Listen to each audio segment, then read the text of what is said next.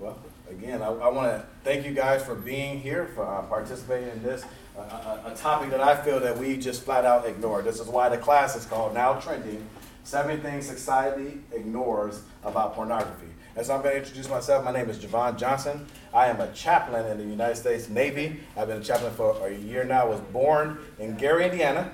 And then for 5 years, I stayed with my grandma. And then after that, I moved to Milwaukee, Wisconsin. Grew up there until I was 14. Unfortunately, my mom passed away when she was 32 years old of a heart attack. And so I ended up going to live with my grandma in Las Vegas. And so that's a little bit about myself. I went to Cascade College for my undergrad, where I met my wife. We have 2 daughters, Analea and my wife Leah. She's right here in the room. And then we have 2 daughters, Analea and Aria, and they're 10 and 12. And so that's a little bit about me. And so before we dive into these 7 things, I want to show you guys a quick video. I have 4 videos, but this is the first of those 4. When we are born, we are given a world built on the decisions of previous generations.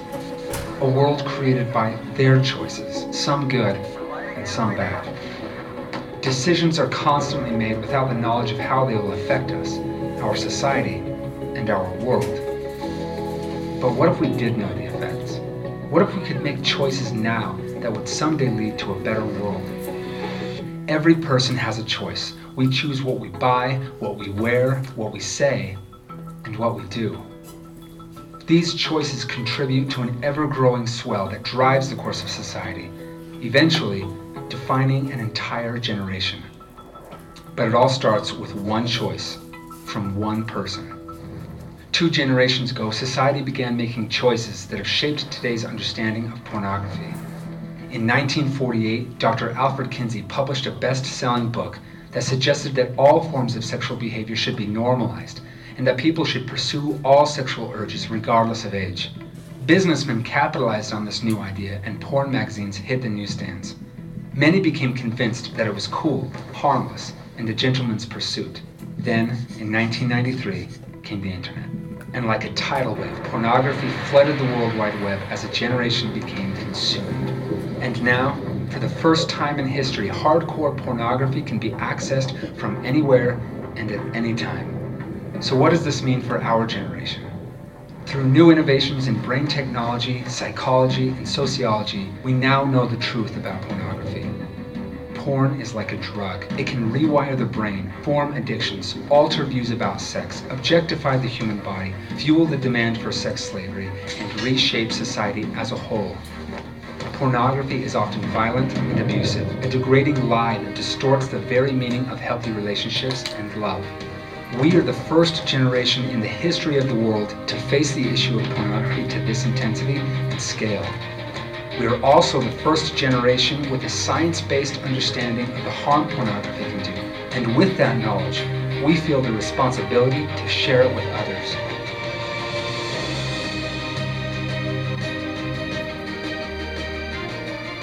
We are determined to be the generation who pursues real love and rejects its hollow counterfeit. We will fight this new drug, and we will not rest until the world knows that pornography is harmful. What do you guys think of that? Love it. Give some feedback. A lot of times when I preach to people. When I teach class, I like the people to talk back. So what do you guys think of that? What do you get out of that? What stood out to you? I don't think people realize how important the chemicals in your brain are, Mm-hmm. and how they were saying it is a drug. Yeah. I mean, it's crazy. Yeah, it's true. What you got over here? I was going to say the same thing, that I like the idea of talking about it like a drug, because that helps people to connect it with, everybody knows the harm of drugs and Mhm. addiction to drugs. Mm-hmm. So to link pornography to that helps people to see where we're really going with this. No, exactly. What else? Any other feedback? What you got back there? Has this been tested at all? Is there any research on how this affects people? Oh, yes, sir. I think that would be important Yes. to know which audience we're reaching and how we're reaching. Right, that's true. And I have one video that talks about some of the research. It's pretty short, but just so you know, this title is here for a reason. It's called Now Trending 7 Things Society Ignores About Pornography. I wrote a book about social media with that same type of title, Now Trending 7 Things Parents Ignore About Social Media. So I am in the process of not only writing this book, but researching all the things that you're talking about. And this is just like a precursor to, hey, we need to be talking about it for sure. Anything else stick out to you guys in the video? Go ahead. I think it highlights the fact that when a value system is taken from sexuality, then the landscape widens for anything goes kind of thing. And Kinsey did a very serious disservice to the culture. Right, he very much did. And anyone else? Go ahead back there. For me, I was brought up in the church and never really had anything to do with pornography. And when I lost my wife, I went to pornography. And pretty soon it was at this minor level, and then it kept growing and growing. That's the addiction type thing. It's like, I ended up going on 6 or 7 times a day after a while, and it was just a slow progress of addiction. Right. These are the 7 things that I feel that we ignore about pornography. And the first thing that I put up there is that it's addictive. And the reason why I put that up there, because a lot of times if we are in society or outside and we don't struggle with pornography, we look at people who do struggle with pornography as disgusting. I can't believe you would view something like that. And so what makes it hard for us, if we're struggling with that, if we're a person who is struggling with pornography, it's hard for us to go out and say, hey, I struggle from pornography, because people might say, you're disgusting. Something's wrong with you. It is very much addictive.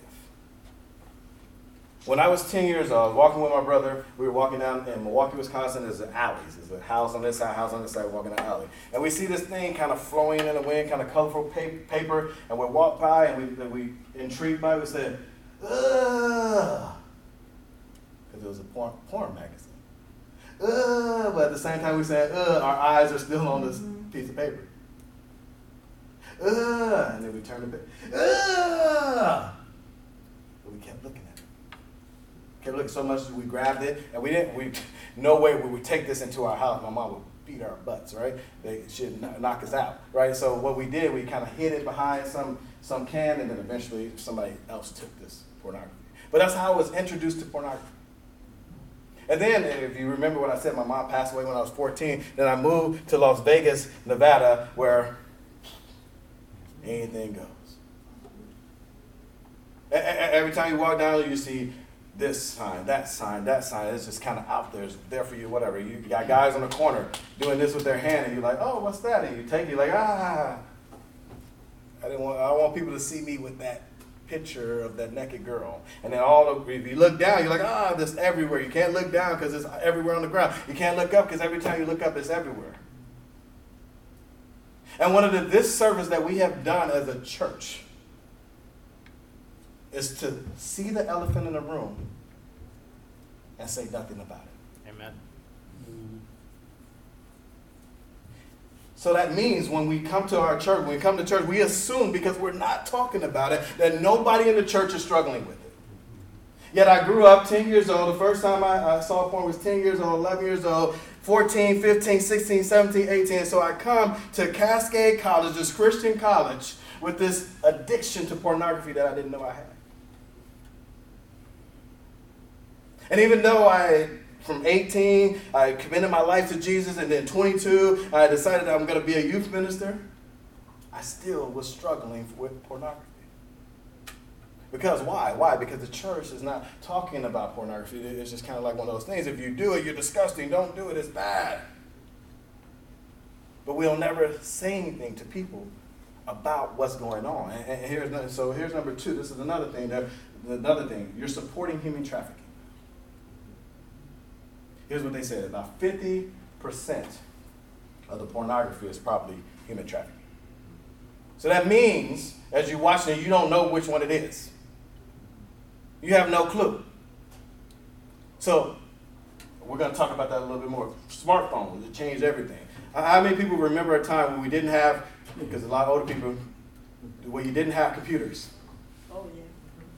So how were people able to access pornography then? You had to buy it at the store. How you had to buy it at the store? You had to put on a different jacket and a hat. There's always a chance Yeah. that somebody might see you. You gotta walk into the store. You're like, it's a chance somebody to see you. So you gotta walk into the store. You gotta know what you gotta get, grab it, and get out of there real quick, right? And you guys remember, so what changed about the internet for us as They a brought society? it to your living room. Oh man, they brought it to your living room. And so, but even then, when you have a desktop like this, and I'm sitting there watching it, and somebody comes into the room, you try to like bring it down, and you can't because and they're like, oh, I know you're struggling with pornography. But this has changed everything. Because nobody really goes up to you and say, hey, what you looking at on your phone? Now, some weird people that do that. But most people don't come up to you and see what you're doing on your phone. You kind of have a secret. You got a password on your phone. Nobody knows what's going on in your life except for you with this phone. It changed everything. Then that's number 4. Leaders struggle with it too. Where does a leader go when he needs pastoral care? Where does a church leader go when he needs pastoral care? To the elders, and you go to the elders, there's a minister, you're like, hey, I struggle with porn, you're fired. Why? Because we don't recognize the number 1 thing is that it's actually addictive. And because the church hasn't bleed into society and said, hey, this is wrong, not from only a moral standpoint, but from an actual human being standpoint. This is bad for us. Listen to this. It says, so God created mankind in his own image. In the image of God, he created them male and female, he created them. God blessed them and said to them, be fruitful and increase in number. Fill the earth and subdue it. Literally, the first commandment God gives is have sex and make it like babies. So here's what we know about sex, is that sex is good. But somehow along the way, the church has made sex to be bad. Not intentionally, because we know it's good. We know that God has said, hey, be fruitful, multiply, all that stuff. Sex within the constraints of marriage is the perfect way to do it. But we said sex is bad. Don't do it. Don't watch it. Don't participate in it. And so people, what has happened in our society is that society, as the guy, I forgot his name, Kinsley, he said sex is good. Even though that's what God said, but he's saying you can do whatever you want with it. You can have it any way, shape, or form that you want to have it, and it's great. And we're like, no, you can't do that. But still, again, we just flat out ignore it and don't say anything about it. Number 5, it is ruining marriages. Number 6, women struggle with it too. Sometimes I think we think it's a man problem. And it was up until recently, until they made the smartphone, until like a society kind of got a little bit different, a little bit more whatever, but women struggle with it too, but they're not going to say that they struggle with it. And then number 7, it is a spiritual battle. So I'm going to show another video for you guys, and then we're going to talk about it real quick. This is some experts. The brain is a fascinating machine, really. In terms of brain plasticity, everything that we do each and every day shapes our brain. We call it neuroplastic. Just as plastic is changeable and malleable, we can change the shape of the brain. And I actually did a study recently on this. So we put people in the scanner and we looked at their brain structure and associated this brain structure with the amount of pornography they consume. So basically we found in our study that the gray matter in the reward center is generally smaller in those people who watch more porn. We've seen that with multiple addictions, from methamphetamine to cocaine, others, and now with pornography addiction. It's almost as if the brain is saying, I like pleasure, but you're killing me. This is too much. My hypothesis was that the ventral striatum and the reward regions should be bigger in those people watching pornography. And it's exactly the other way around. So, Were you shocked? Yes. There is solid research to show that brain functioning changes. The more you watch pornography, that you can get a blip up when the pornography is totally new. But totally new soon becomes old as you watch that. People need to watch more or get more interesting and novel stuff to get the same level of activity in the reward system. You know, so it's a paradox. When it starts out, the porn is turning you on, and the more porn you watch, the less likely you are to get aroused. Which seems to indicate that the normal, regular thing you were used to isn't sufficient anymore. The wonderful thing about the human mind is the power of curiosity to invent, to create. But what pornography does is it puts a straitjacket on our mind to say, no, this is the only thing I'm interested in, and then ultimately that any kind of compulsion is destructive. What do you guys think about that? Feedback.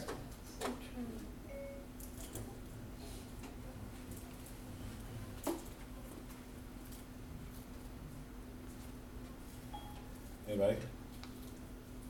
Go ahead. In the first video, when he was saying that porn has gotten like more and more violent, and with the like downfall of morals in the community, it would make sense for porn to be more violent. But what they were saying on this video is like what you used to watch for porn, then like the need grows and grows, and so you would go from something like normal sex to something super, they were saying violent. Like, well, if it's an addiction, you usually go like get more and more of whatever drug you're doing, and so the pleasure like center being smaller actually shocked me too, just as a lover of the brain and the way that the pleasure center works. It's when he was saying like, as humans we are naturally creative and naturally like want the pleasure, but with your brain like physically telling you you're killing it. Right. That's just crazy to me that it's actually shrinking in size. Right. And then there is some, go ahead. I don't know if you can bring this up or not, but there's very interesting research on testosterone levels in America. In the last 30 years, they've fallen like 30% at least. The same is actually true of sperm count in males. It's actually fallen off dramatically in the past 30, 40 years. Right. Because maybe this may have some impact. Some, it has almost all of it, because you shouldn't have 22, 23, 24-year-old males with impotency being prescribed Viagra. Why is that? Because they watch too much pornography. Because society has said it's okay. And I'm going to read this verse and then I'm going to tell you about the church rule. It says, but among you there shall not be even a hint of sexual immorality or any kind of impurity or greed, because these are improper for God's holy people. And I think when we read that verse, but must not even be a hint of sexual morality, it means don't talk about it. Don't bring it up. And then we don't have a sexual immorality problem. How easy was that? But we know for a fact, and I've been doing youth ministry too long and ministry too long to know that people are struggling with it in your pews. But where did it go? How do they come and say, I am sure? Because the Bible says there's must not even be a hint, but I have a whole room full of sexual immorality. A hint, a whole room full. Where do people go? And this was the struggle that I was having as an 18, 19, 20, all the way up to 26-year-old man, where my wife had to literally catch me watching pornography.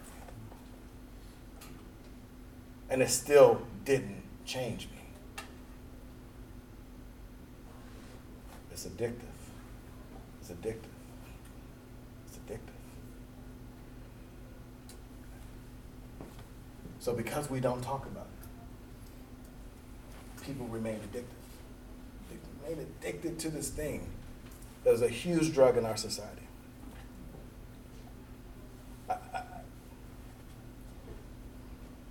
Let's see. I'm trying not to get emotional, because every fiber in my being, from the time I first saw pornography, I wasn't a moral person. I didn't become a Christian until I was 18. But every fiber of my being was like, I don't want to deal with this stuff. But I keep going back to it. I kept going back to it, like I don't understand why I was doing it. I felt horrible after I got done with these experiences. During it, it's fine, it's great, everything's great, but it's like when you go and drink and you have fun with your buddy, you get a hangover, you wake up in the morning, you're like, oh, what did I do last night?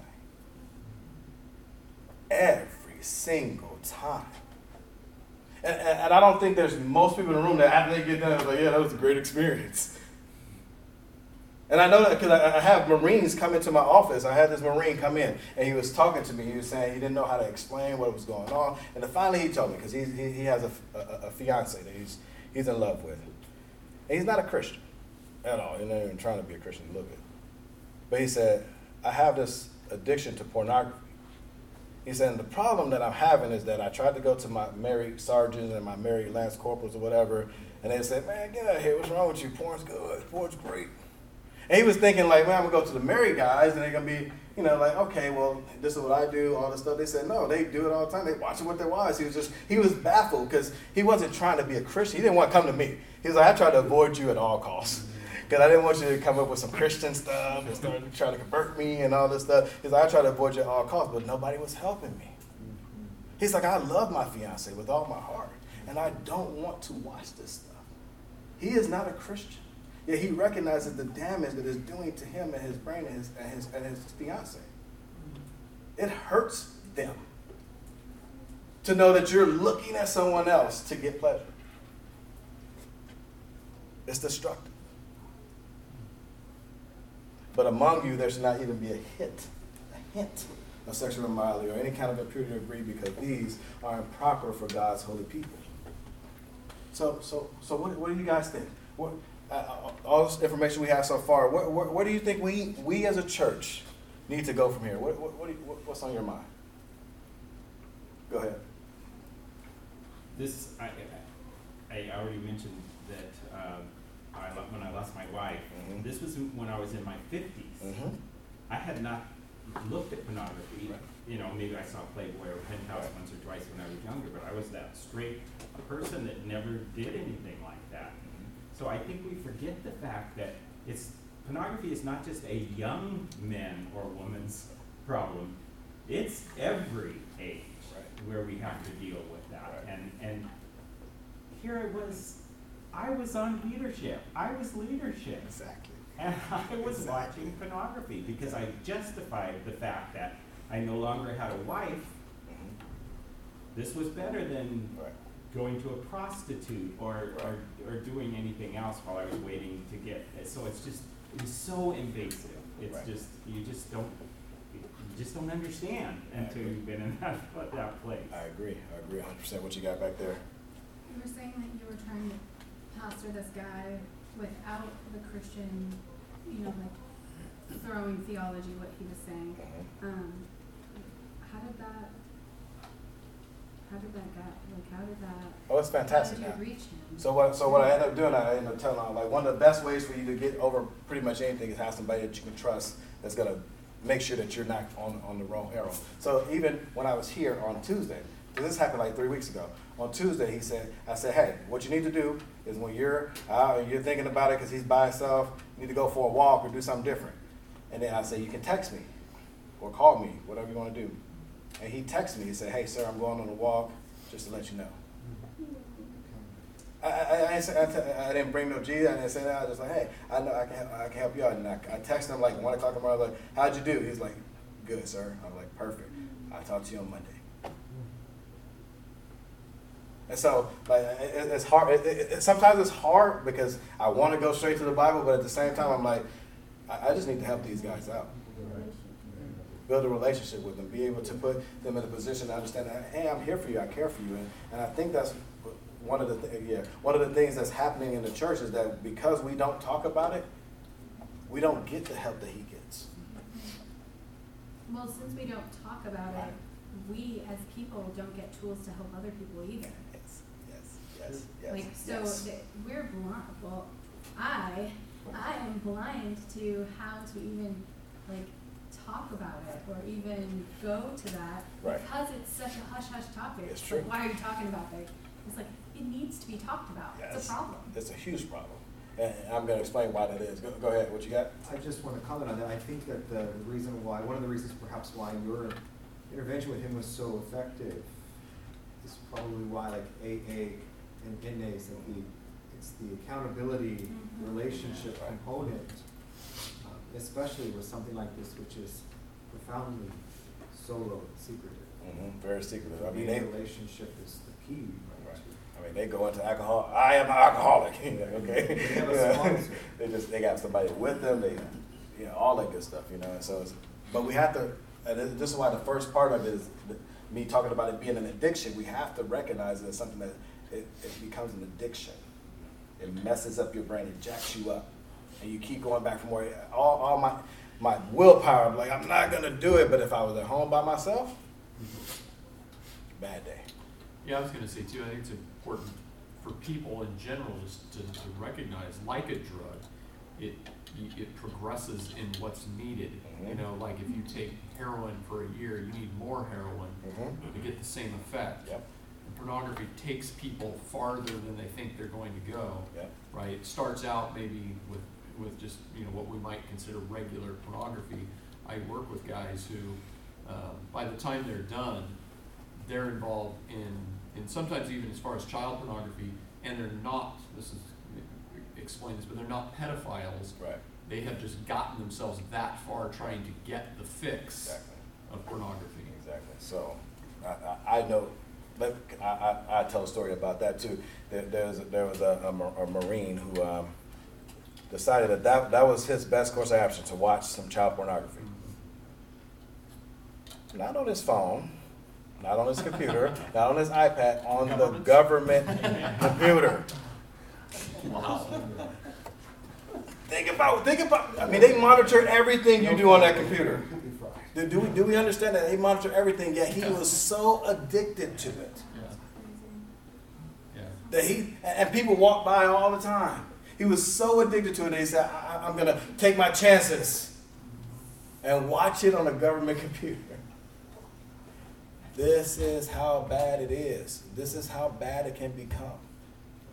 And if we don't talk about it as a church, we're going to have a whole bunch of addicted porn people who like, they'd be 60 years old, like, hey, I didn't know you were addicted to that. I didn't know he cheated on his wife. I know, well, it started early, and I'm going to tell you why. I can prove he started early. Because when I was 18, 19, 20, I would go to these church camps, and they would split the girls up, and they split the guys up, and they say, what do girls struggle with? And they tell everything they struggle with, and the guys, like, literally, it's like lust, porn, lust, sexual addiction, lust.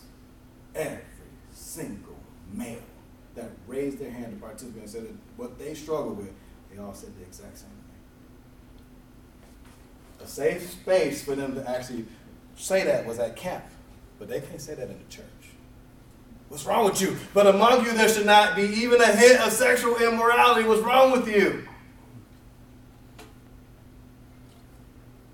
So that can't be the church's response. That can't be our response anymore. Our response shouldn't be like, hey, you need to just, like, stop it. So what should be our response?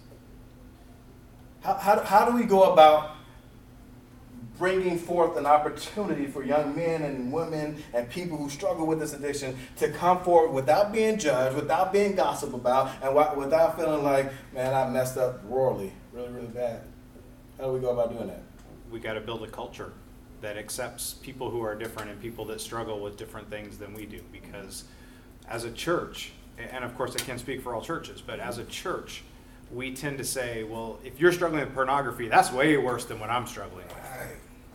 And we've got to get out of that mindset. Because if I come to you and I say, I'm struggling with an alcohol addiction, you're going to put your arm around me and say, we're going to get you the help that you need, and we're going to walk beside you. Mm-hmm. But like you said, if I come to you and say, well, I'm struggling with porn, you're going to go talk to somebody else. Mm-hmm. But I want to deal with it. But we've got to have that culture of no matter what it is that you're struggling with, that's what we're here for. We're the church. Right. We're going to walk beside you. It doesn't mean we support the action, right, but we love you, we want to support you, and we got to figure out a way to get you through this. Right. But that means we got to have those tough conversations. Right.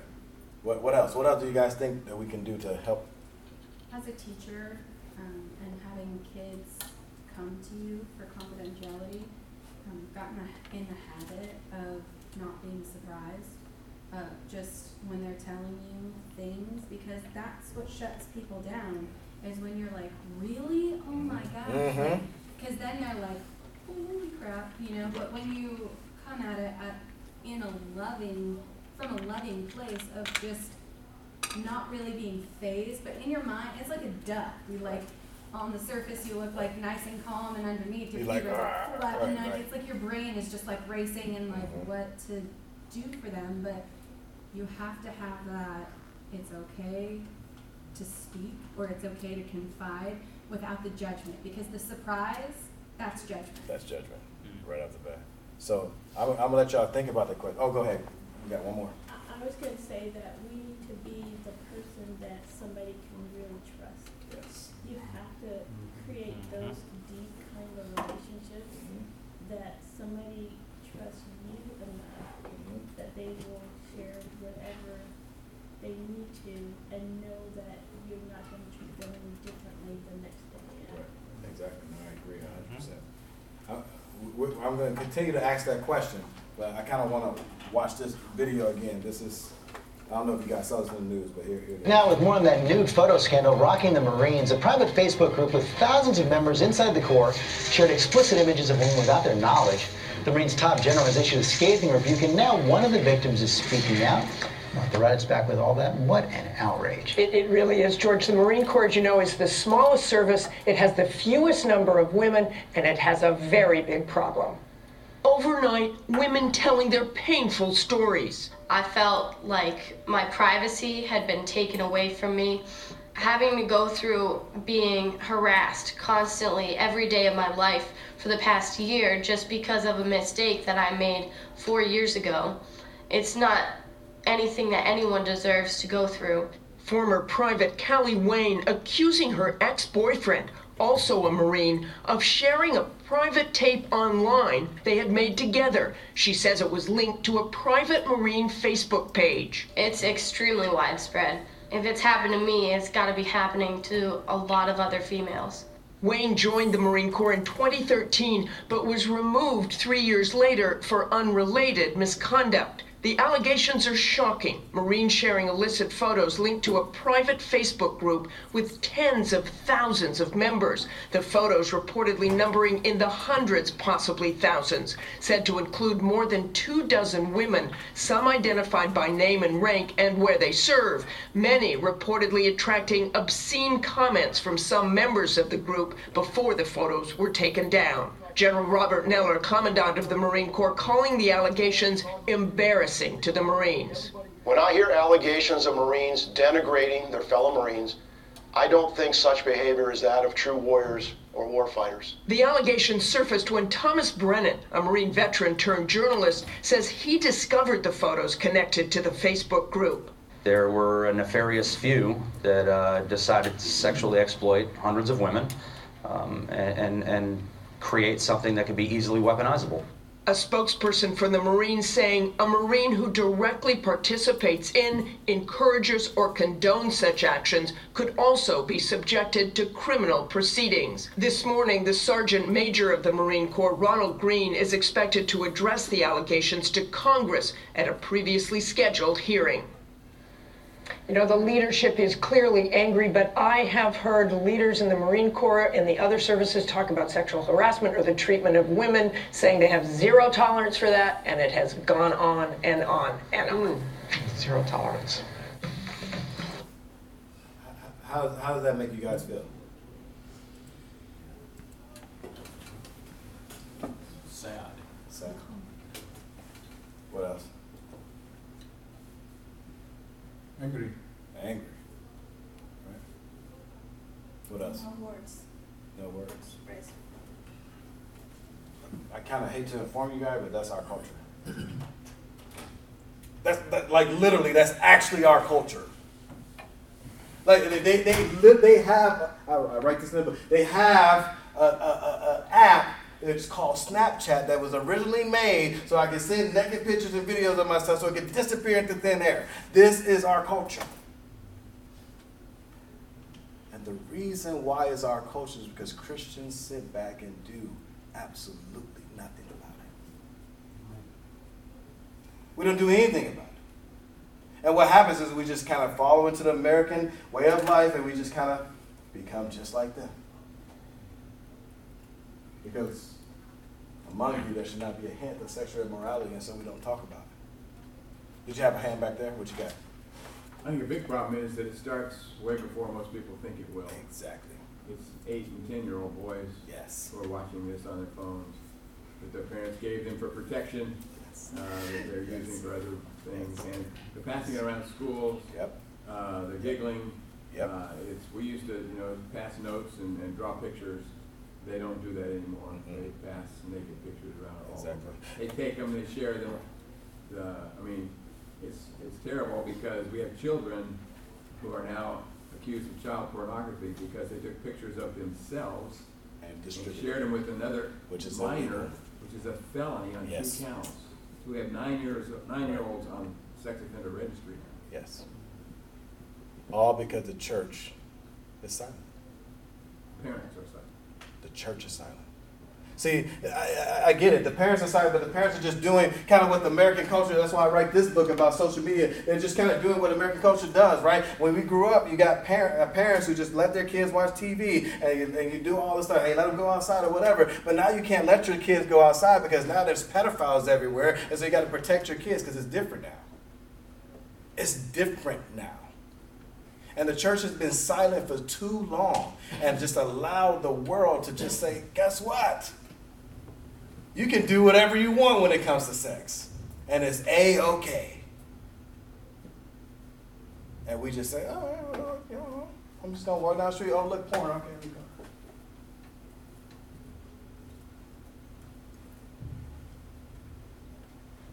I feel like in my spirit that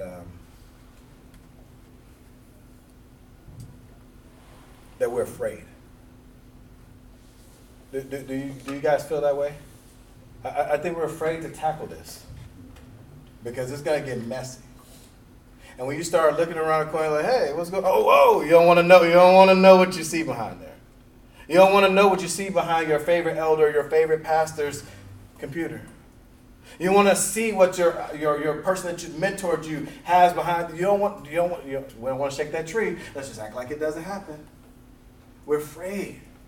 We're scared. And I can tell you one thing, that those people are scared too. That's why they don't talk about it. That's why the leadership doesn't come up and say, I'm going to make myself vulnerable and say, look, I struggled with this. Because by default, what's going to happen, you're going to judge them. Just like in the video. I bet some of us were watching the video and the girl was like, I created this video with my boyfriend. It was between us and he posted it. And you probably think, well, why is she creating videos in the first place? If she didn't create the video, it wouldn't have got out there. But that's our culture. The culture says, hey, it's okay to create a video of yourself and kind of between you and whatever, but don't be surprised if your boyfriend or your girlfriend takes that video and posts it for everybody to see. And the church, again, is silent and says nothing.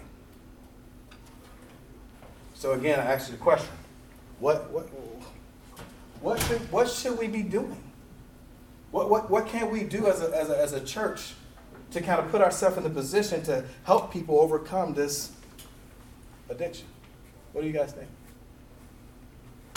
Well, we had, in early December, we had a seminar at our church that was given by somebody who works in this area. He had several people in his family who were severely affected by pornography. So he quit his job and researched and goes around to churches and other places too, giving presentations. So we did that. So that was in December. So now, I would like to know what can we do as a next step. And so that it was good that we did that. Mm-hmm. It was over a weekend.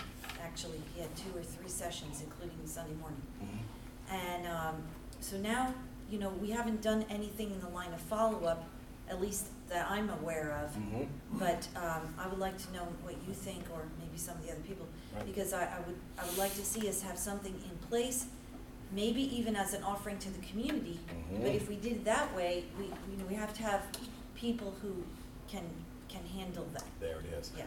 What you, and then you can go after him. Go ahead. I think we've already addressed the fact that it's an addictive behavior, Right. and in a way it can be related to what people call a drug. Right. And I think it's an even more powerful drug, something that is common among everyone. Everyone. A very, very common thing, even in TV shows, even in movies. It's Right. not just the porn itself. Yep. It's in other cultures, in other activities that we partake in. So it's something that's really powerful, and I was gonna say be treated like any other addiction, like a 12-step process Right. with, alcoholics and with recovering heroin addicts and all that other stuff. Right. That sort of stuff is great, but I don't know if maybe it's even powerful enough for something so easily accessible and so easily implemented into the culture and all that stuff. That's just me throwing it out an idea. No, yeah. 12-step That's great. process. That's perfect. I like that. What do you have over here? Well, I was going to say that it's not just the discussion of like pornography or illicit sex. It seems to me that the church has failed to discuss the appropriate and healthy marital sex in an open and free context. Right. Because the damage is done when you drive it underground. Yes. When it becomes taboo. Yes. When seeing a naked body is dirty and evil. Yes. When God created that naked body, He actually created a union of two bodies to create a beautiful thing, which is another life. Right. And it's really a shame that growing up, and I grew up, and there was never discussion of sexuality in my family. It's unfortunate because that's such a huge part of adult life. Right. And it's driven underground not only by the church but just the American culture. I It agree. becomes so taboo. Well, And there's so much hypocrisy around it. Right. We don't talk about healthy sex, but we make a big to do about movies like 50 Shades of Grey. Right. It becomes really popular Right. and popular. But film. they're- right. There's such hypocrisy. I agree. In the culture. Well, and maybe that's what's driven it into the school systems, where now young kids have to get their education in the school system instead of at home or school. Right. Exactly. What you got over here? I was just going to say, in the text that you posted on the screen, as America's moved into, for lack of a better word, a post-Christian culture, it has adversely affected the church in such a way, because you asked the church question, in such a way that things like hint of impropriety, holiness, have become taboo subjects in the church. Grace, peace, love are pushed so much, and I think decontextualized to the point where the idea that there should be a such thing as that which is improper, or that there shouldn't be such hints among us, or that these things, and that we should be holy people, and those are poo-pooed as if, you can't say nothing to him, you can't say anything to her, because now you're being legalistic. Just because you asked a church question, and I think that's what has happened to the witness of the church, that we can't speak, there's pushback from the church. Right. No, you're right. Right here and then right there. So I was thinking, just as you were talking about, like, how we've gone from sex being normalized to bastardized, really, for lack of a better word. I was just thinking back to the garden. Like, the first time they felt shame, what did they do? They hid themselves. Yeah, but they covered themselves because those were private parts. Like, it came from that. Right. Like, our idea that those are taboo things, that just trickled right down the grapevine to popularized culture like we have, that has taken that shame of those areas in this verse, saying not even a hint of it, so you keep it not just yourself covered, but your phone. Yeah, exactly. No, I agree. What you got back there? I kind of wanted to answer the lady's question from a personal experience, which you've heard already. I am at the point where I could make myself naked here, saying that this happened to me. For the fact that I had an accountability brother for a number of years where I didn't tell. And when I got to the point where I could trust him enough to say something to him, he still loved me. Right, there it is. He still loved me. There and it then is. here I go. I was the Bible study leader for the men's Bible study. I could then, I felt so trusting of him. He says, you need to share this with the other guys. They'll love you still. What do you know? They still love me. And, and then, like right now, I don't feel judged because I know Christ, that I'm forgiven. Right. And the way I know I'm forgiven is I don't have that desire. Right, exactly. Because I was loved by people that Christ has given them the love too. Exactly. What you got? Yeah, just kind of tying into what he's saying, again, a lot of our worst behaviors grow and fester in isolation. And we're not intended for isolation. Community. We're not good in isolation, and really bad things happen when we're in isolation. Yes. And that is the problem, I think, that primarily has to be overcome in all of this, is, you know, maybe an acknowledgement that Christians like sex just as much as everybody else does. Yeah. You know? Absolutely. And we got to acknowledge that, right? Can I get an amen? Yeah. So, right, and we have to be able to acknowledge that, so we're not isolated in this whole topic, and we can then begin to talk about it. So, you know, it takes leadership. I think, like most things, leaders have to step up and say, hey, we're going to talk about this, and we're not going to talk about it like a psycho-educational thing. Right. We're going to get real about this. Right. Exactly. And so, you know. And I agree with you guys. I think that's the overall main point. It's one of the things that we tend to do as Christians on any topic. It doesn't matter what it is. We kind of have this us versus them mentality. Where us over here, we're holy and pleased and God loves it, all that stuff. And those people over there, they're the ones that struggle with whatever. The problem with pornography is that Christians are struggling with it too. And so the first thing that we need to do as a church is eradicate the sin and the evil sexual impurity in our church first. And that starts by being transparent. By saying, okay, well, since he said it, yeah, me too.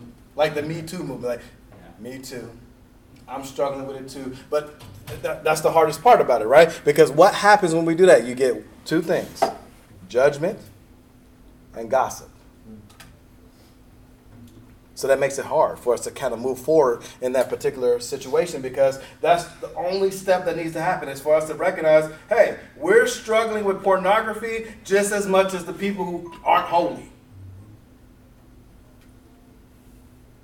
Once we get there, then we can move forward and actually going out into the world and into other people's lives and say, hey, you know, I struggle with it too. But can you imagine the testimony to a young boy or a young person that is struggling with that and say, oh, man, I look up to you, you're whatever. And you used to struggle with that too? Instead of like, oh, he never struggled with that. I can't go and actually have a conversation with him because he doesn't know what I'm going through. What you got over here? Well, I'm just thinking, I think the one thing that we don't do well as churches is we have not figured out how to kill the sin hierarchy. Like there's little sins and there's great sins. And that sin is what's bad. Yes. You doing sin does not make you bad. Right. And we don't live in a context where you can be a good person that did that thing. Right. Because forever you feel like I'm the bad person. I'm not an example.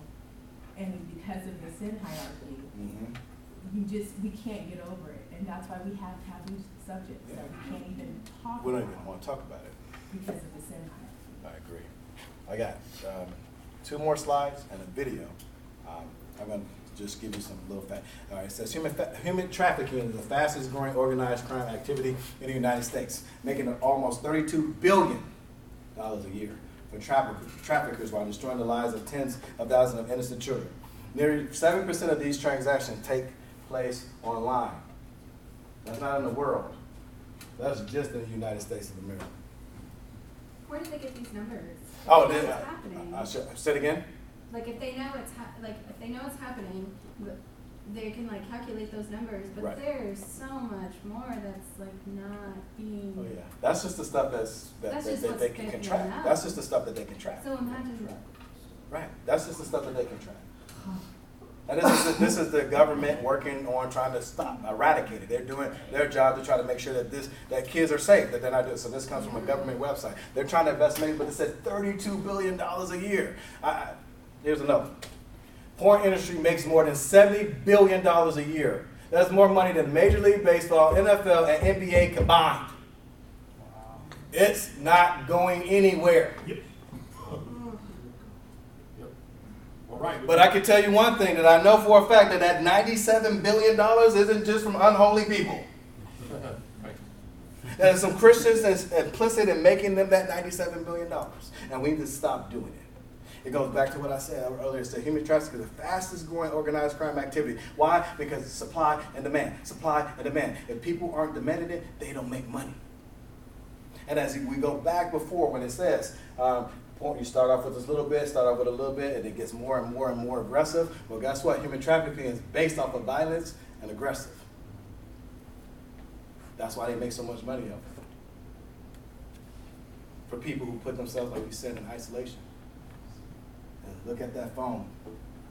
And the stuff that used to arouse them doesn't arouse them anymore. They have to get more and more and more. And like I said, about 50% of porn, you can't tell whether or not it's sex trafficking or paid actors, because that's how blurred the lines are.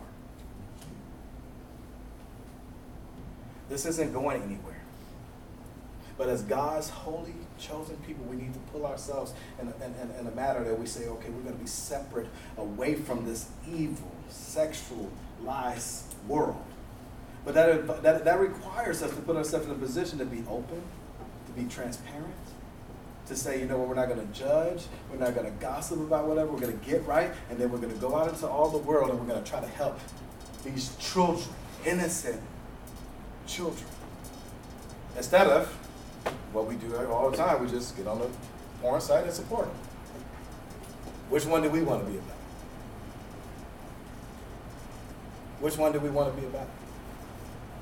Because if we want to be about protecting innocent children, we have to be about putting ourselves and getting ourselves right before God. We have to. I'm going to show you one last video. And this lady's not a Christian. But this pornography had a negative effect on her and her marriage. So I've been running for almost 20 years, and it's like just part of me. It's who I am. It's like, for me, it's like brushing your teeth. I do it almost every day, and if I don't do it, I feel a little gross. I had a coach in high school. He used to always say, this isn't a Sunday jog in the park, but today's a Sunday jog in the park.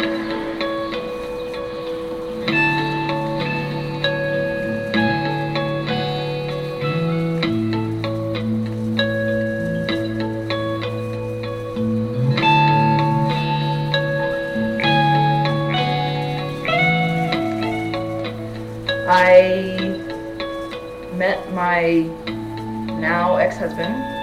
At the time, we were just started off as friends, and we had so much fun together. He was the first person that ever made me feel like it was okay to be me, and he didn't try to change me, and I felt the same way about him. Like, I didn't want to change him, and we just let it be, and there wasn't a lot of judgment in our relationship. We had we had sort of a colorful marriage and a colorful past together. Right away when we started dating, I realized that he had Playboys, and I didn't see the threat. I didn't see the danger. I noticed right away that we kind of had a lack of a connection, and I didn't make the connection at the time, but I knew later on that he chose it over having an intimate relationship with me. And unfortunately, I got the same way, because I started looking at it too. When I started being sort of exposed to pornography, it wasn't in a lock your door, make sure no one's at home kind of way. It wasn't really secretive and hidden. I didn't really feel bad about it. I didn't feel like I was doing something wrong. And people were always sort of surprised, especially like other women, like, oh, I can't believe you let your husband do that. And I'd sort of think, let him do that. We're both doing that. I didn't see it coming almost. Like I didn't know that like porn was capable of ruining a relationship. When you realize that you both would rather look at a computer screen and you don't even want to be with each other, it's just really sad. I've always enjoyed the intimate part of a relationship. I've always enjoyed being with another person, and the fact that for me that went away was, oh man, it blindsided me. Oh, it was heartbreaking.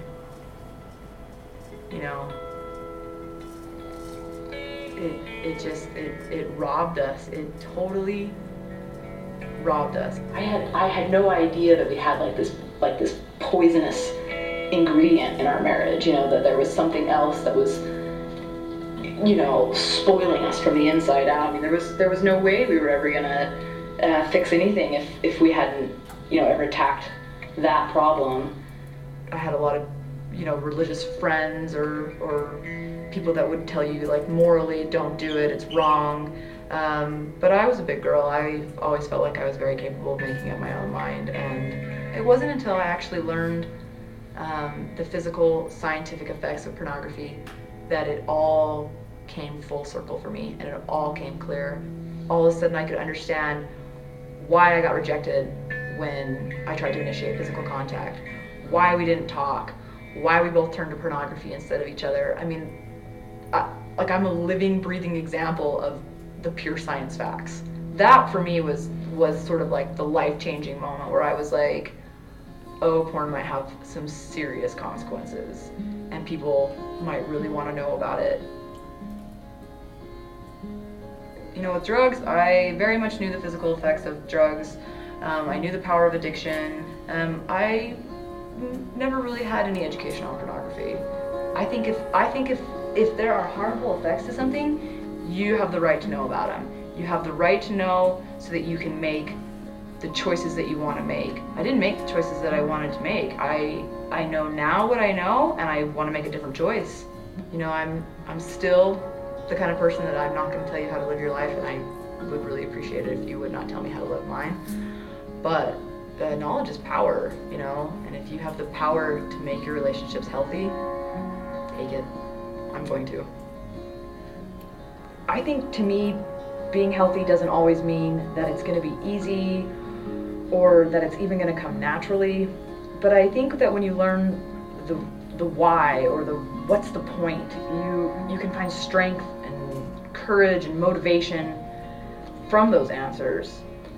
I'm going to keep running for my health, and I'm going to avoid pornography in my life and in my future relationships for my health, because for myself, the very best version of me is a healthy me.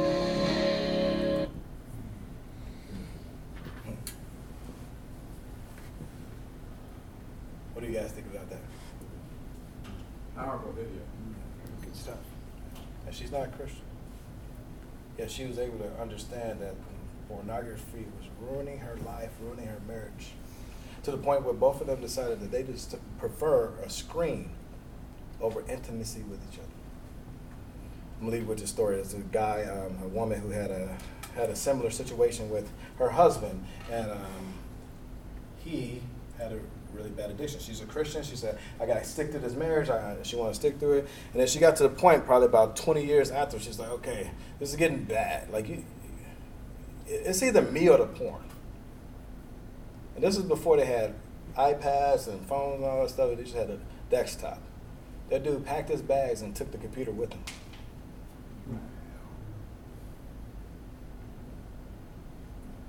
She said, it's either me or the porn, and he packed his bags and took the computer with him.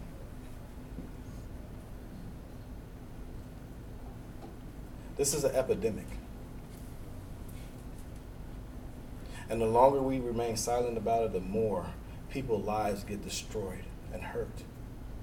The more our young boys and young women grow up in a culture that says it's okay to do whatever you want when it comes to sex, only to find out when they do whatever they want, it destroys them from the inside out. It's time for us to stop being scared. Stop being paranoid about what people may think because you're like, hey, I had this struggle. No, it's time for us to say, hey, I have this struggle and I need to be sanctified and holy before God, and God needs to come into my life and cleanse me so that I can be cleansed of this horrible addiction, so that I can go out into the world and tell people about how bad this has a bad effect on your life. It's time for us to step up and not be afraid to share the gospel. But in order for us to put ourselves in a position to share the gospel, we have to be made clean. And I pray with all my heart that every last one of us, not only we didn't just come here to listen to me speak and get some great information, that we actually act upon this. I don't know what that looks like in your life. It may be just going up to a young man and trying to mentor him and say, hey, I know a guy at church. Or going to a young lady and saying, hey, you know, I just want to encourage you because I know you're single. Whatever it is that you need to do to be involved in somebody's life, just know that more than likely, she's not the only one dealing with this great, powerful, addictive drug. And there's people in your pews dealing with this powerful, addicting drug, and they need your help. And I pray that we as a church put ourselves in the position to give that help and stop allowing this to be something that's taboo. If you don't mind, I'm gonna pray for us, and then we're gonna get out of here. Dear God, thank you for this amazing day and this amazing opportunity to be here in Malibu and be surrounded by family and friends and people that we haven't seen in a while. God, I pray that the church is guided by your Holy Spirit, God. That in the process of being guided by your Holy Spirit, we recognize the evil spirit that's hovering along our churches, hovering among our society. The evil spirit of pornography is eradicated from our churches, God. I pray that you allow us as people who are sanctified and holy in front of you, that we're allowed to put ourselves in the position ourselves to be sanctified before you so that we can go out and tell people about the harmful effects that pornography will have on your life and this marriage. God, you're a wonderful God, and we do not deserve your forgiveness, but you give it to us freely. I pray that you continue to love us the way that you always have. I pray all that in Jesus' name. Amen. Amen. Thank you, guys.